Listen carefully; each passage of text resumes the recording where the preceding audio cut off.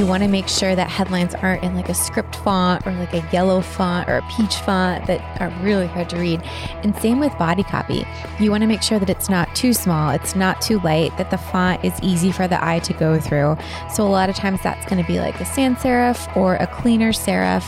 You wouldn't want to use a specialty font most of the time for body copy. No like long sentences of script. You want to avoid big centered blocks of text because the eye has trouble reading centered. Centered is good for like no more than 3 lines of text. So all of these things work together and can make your site a lot easier for people to actually read the text.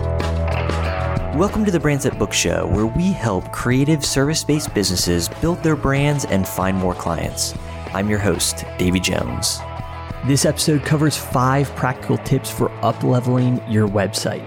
The inspiration for this episode comes from one of my new favorite things that Krista and the team are now offering, Designer Touch Sessions. Krista and I chat more about exactly what that is in the episode, but you'll hear about the 5 most common mistakes that Krista's been seeing during those sessions and exactly what she recommends to fix them. If you're interested in learning more about Designer Touch Sessions or the Palm Tree Club, head on over to the show notes to access links for both. Be sure to check out the show notes at daveyandkrista.com for the resources that we mentioned during the episode, and we want to hear from you as always. Let us know what kind of content you'd like to see in the Brands That Book podcast as we move forward. To leave your feedback, just send us a DM on Instagram at daveyandkrista. I'm excited about this episode. Yeah, me too. Just in part because I've been excited to see the transformations that have happened from the website cleanup sessions that you and the team have been doing. Which if you've seen us share about them, which we haven't done a lot of sharing, we shared it to our email list and we shared it once on Instagram. We're calling them Designer's Touch. Yeah. Explain to us like a little bit exactly what that is. That is where we go in and for like 90 minutes or so, we just touch up your website. So we noticed that when we were looking at sites to feature, there were a lot of sites that maybe just needed a little bit of typographic tweaks, or if an image was adjusted a little bit, or maybe a few like brand colors were popped in a few more spots, their website might be a little more impactful and hopefully convert better. So we just go in and we go through the site in that time, and it makes a big difference for a lot of people. Yeah. So basically you were going through websites of people who use our designs. And it was so interesting because you're like, a lot of these look so good, but if they just had like a little bit of help, they'd be so much better. And I guess what's fascinating to me is how just those few things really do make such a big difference on a website. Yeah. Like it's not the massive stuff that you might think of, like putting a new design element or a new section or, something like that. It's like just, sort of tweaking what's already there. Right. There were a lot of, we've done like maybe 15 now. There were a fair amount that they look good, but maybe they never brought in their brand color, or they had some extra logo elements that would be fun to incorporate. And so adding that little bit of personality goes a long way. Yeah, and it really is cool. I mean, so if you haven't checked it out, we'll make sure we link to it in the show notes, or we'll maybe embed it in the show notes. Basically, you have these videos where you show in a condensed 5-minute clip the 90 minutes of work that you do. Yep. And you can see everything that happens 20 times. Yeah. So you're not actually watching 90 minutes work, but it is pretty cool just to watch. It's kind of mesmerizing to watch. Yeah. You can see like some of our thought process, or especially like me playing with things. We don't always record the videos of us working. We only do it sometimes because it's a little more work. Like you have to make sure that no one's going to message you or anything pops up. Yeah. But it is interesting to see how much is done in that time and like the impact that it makes. Yeah, absolutely. And, at the end of these sessions, you give people tips. You can only get to so much work in 90 minutes. So you give people tips on finishing up, improvements, other things that we suggest. Yeah, which I think is probably super helpful. And the feedback has been phenomenal. Right. It's one of those things where it's like, it's really, really interesting to me. And one of the things that it spurred us on to do is think about how we can take that experience and replicate in other aspects of our business. So one of our other products is the Palm Tree Club. Right. And so the Palm Tree Club is our membership site. Basically, it's managed hosting, right? So you get one of our designs. And you get one of our designs. We manage your hosting. So we hopefully take care of a lot of the technical stuff that holds people up. It's only for WordPress Elementor. It's only for WordPress Elementor.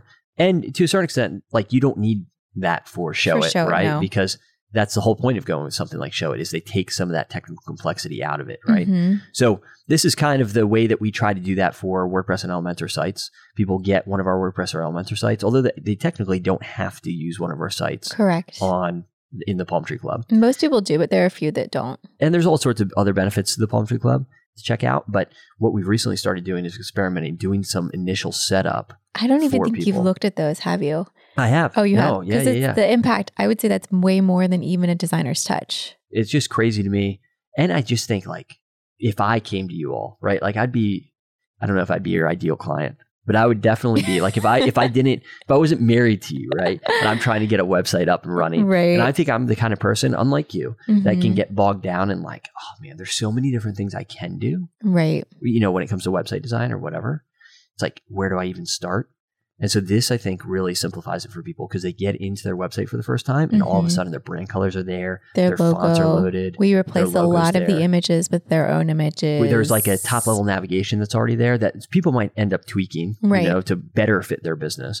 But at least it's like probably 90% of the way there Oh yeah, it feels like in it's terms so of top far. level navigation. anyways. Yeah, it's Not been the really site. exciting to see these. We've only done 2 beta tests, so these are not available yet. If you're interested, let us know. That's how we get better, is Right. figuring out through beta tests and things like that what really makes an impact for people. hmm Yeah. But in looking at all these websites and doing all of these cleanups, we've noticed, we're going to call it 5 things that you should stop doing on your website now. If you hear sort of some stuffiness over here, I'm just getting over a cold. So Mhm. I apologize for that as we go forward. Anyways, like Krista's saying, we're talking about these 5 things. A lot of this is what we've gleaned from these designer touch sessions. Right. So if you're thinking like, right now, really the designer's touch sessions, except in maybe a few limited circumstances, we only do them for people who have one of our designs, right? That's not always the case. If you want to see if you're eligible for one, you can reach out and ask and we'll take a look. And we have reasons for that. And we're not trying to be snobby about it or anything like that. We've noticed that we can do a lot more impact on our own designs than if we are doing it on somebody else's designs. We tested on somebody else's design, but we really only get through a homepage a lot of times. Whereas like we can get through more pages if we're working with one of our sites, probably because of the way that they're built too. Yeah, because of the way they're built. There's all Mhm. sorts of reasons for that.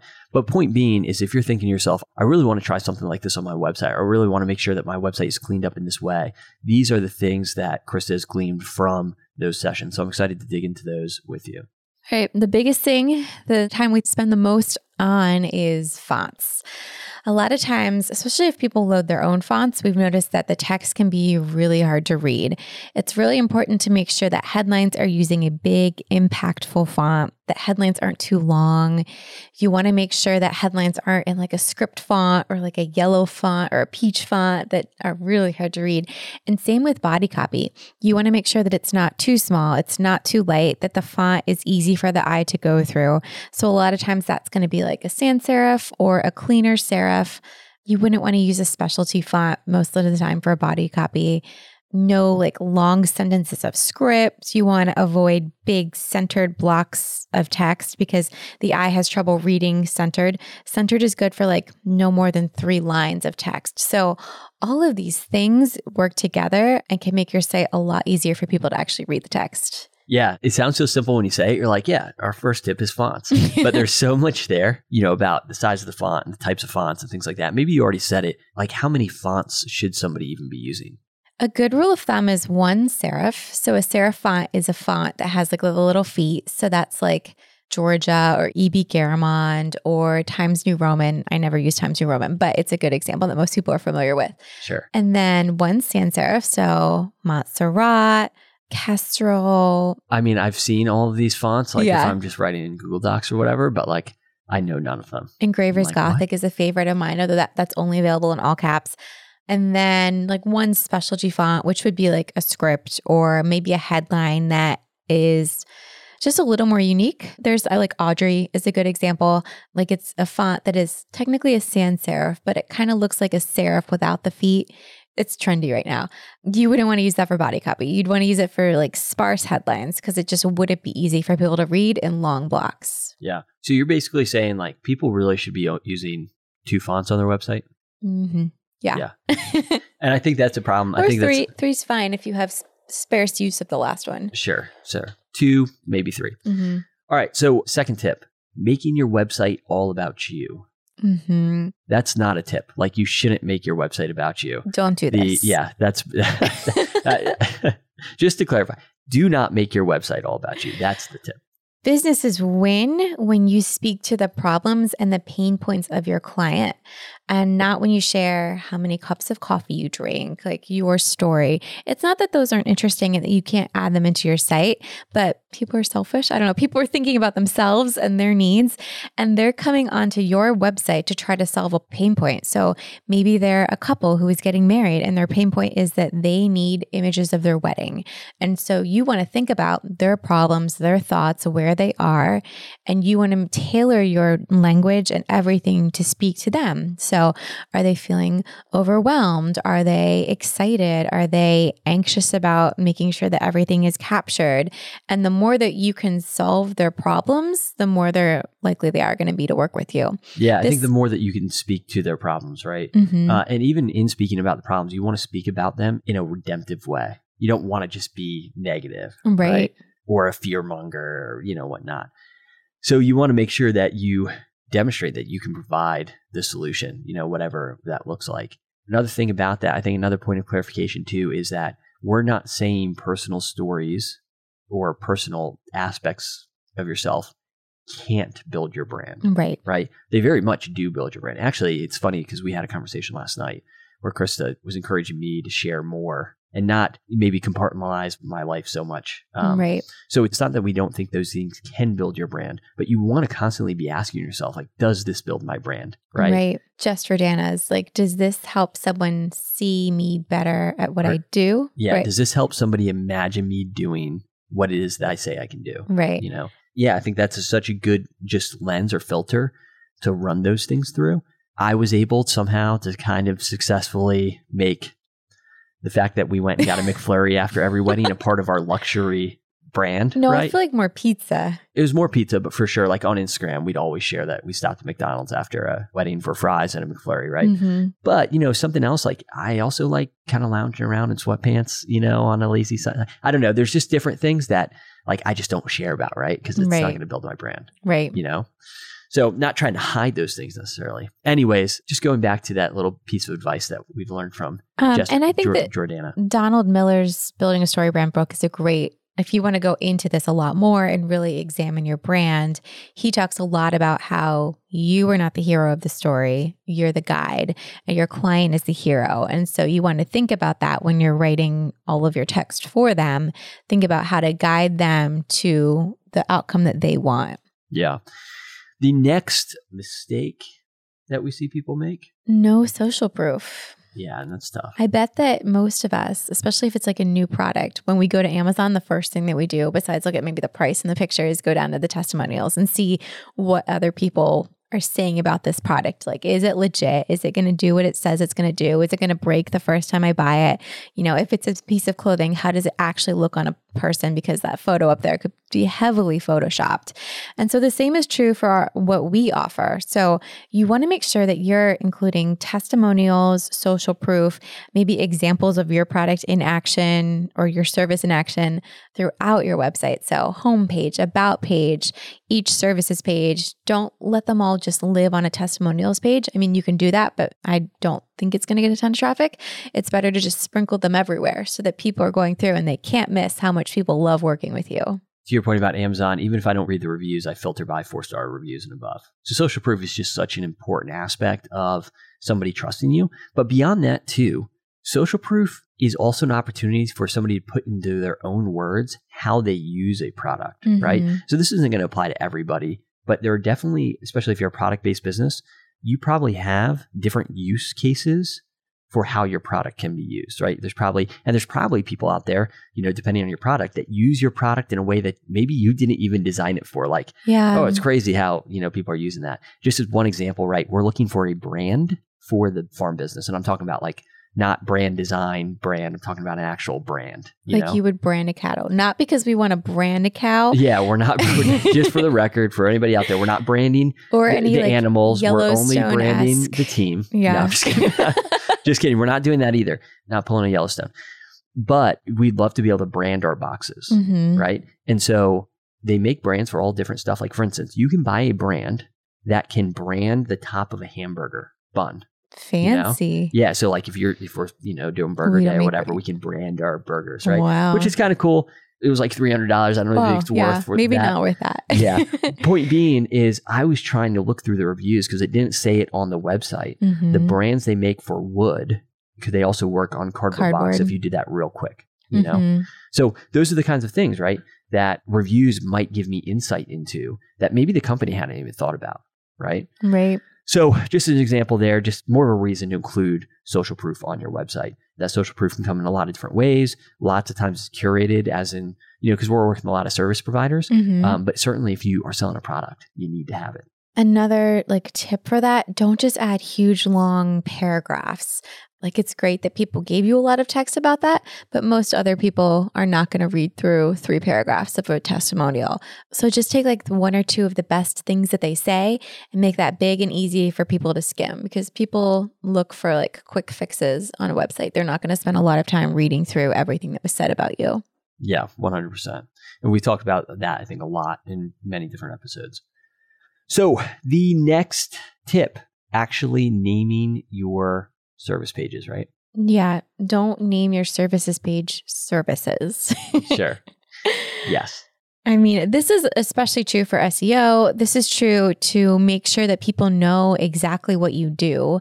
Google can read through your page names and outline the structure. And so if you just list services, it doesn't know what you offer. Whereas if you listed it as weddings or senior photography, Google's going to pick up on that and hopefully outline it in their little what's their little menu? Site links. Yeah. And that tells Google what your content is about. It also tells people what you offer.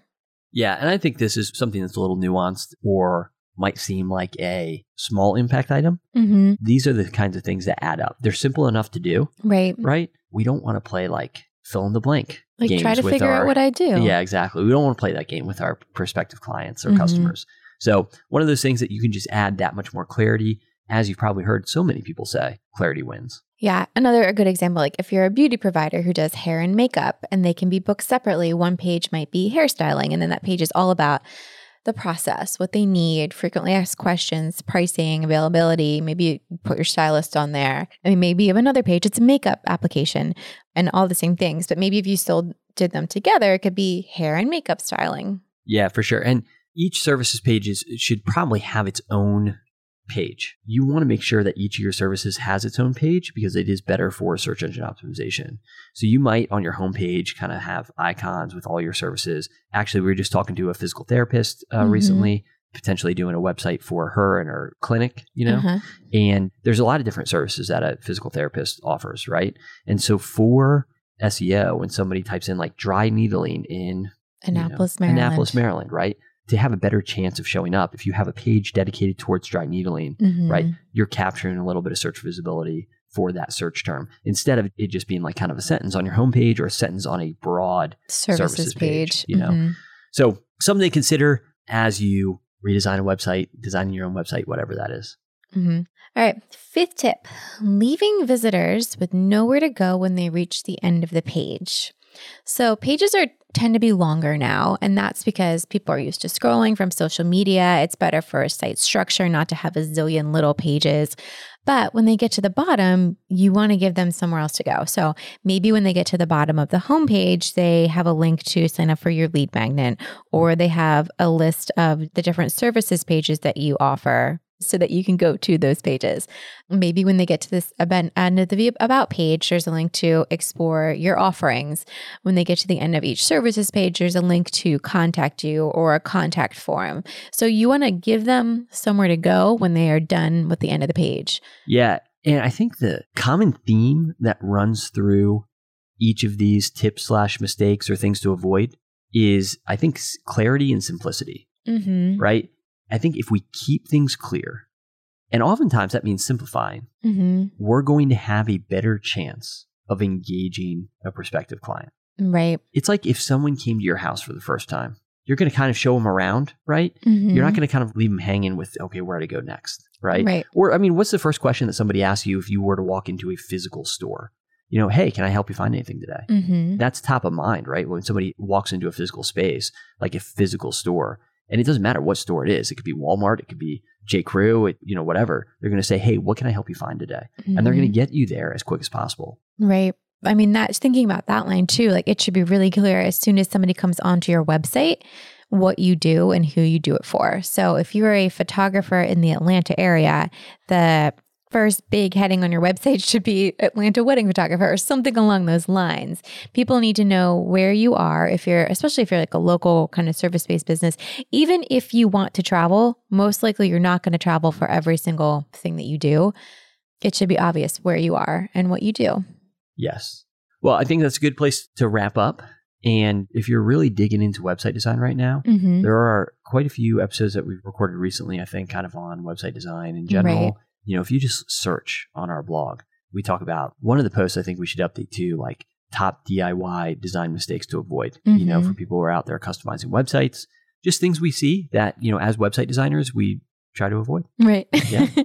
So thanks for tuning in. As always, if you found this episode helpful, if you could go on iTunes, leave us a review. It's just one of the ways too that we know we should keep creating content like this. Yeah. And it also helps other people find this podcast. It just helps it get more visibility. You know how it works. So that's something you can do. Also, if you want to send us feedback, you send us an email. That's a simple way to give us feedback. Mm-hmm. Another great way to get us feedback is to send us a DM on Instagram mm-hmm. At Davey and Krista. Thanks for joining us, guys. Thanks for tuning in to the Brands That Book Show. If you enjoyed this episode, please consider subscribing and leaving a review in iTunes. For show notes and other resources, head on over to daveyandkrista.com.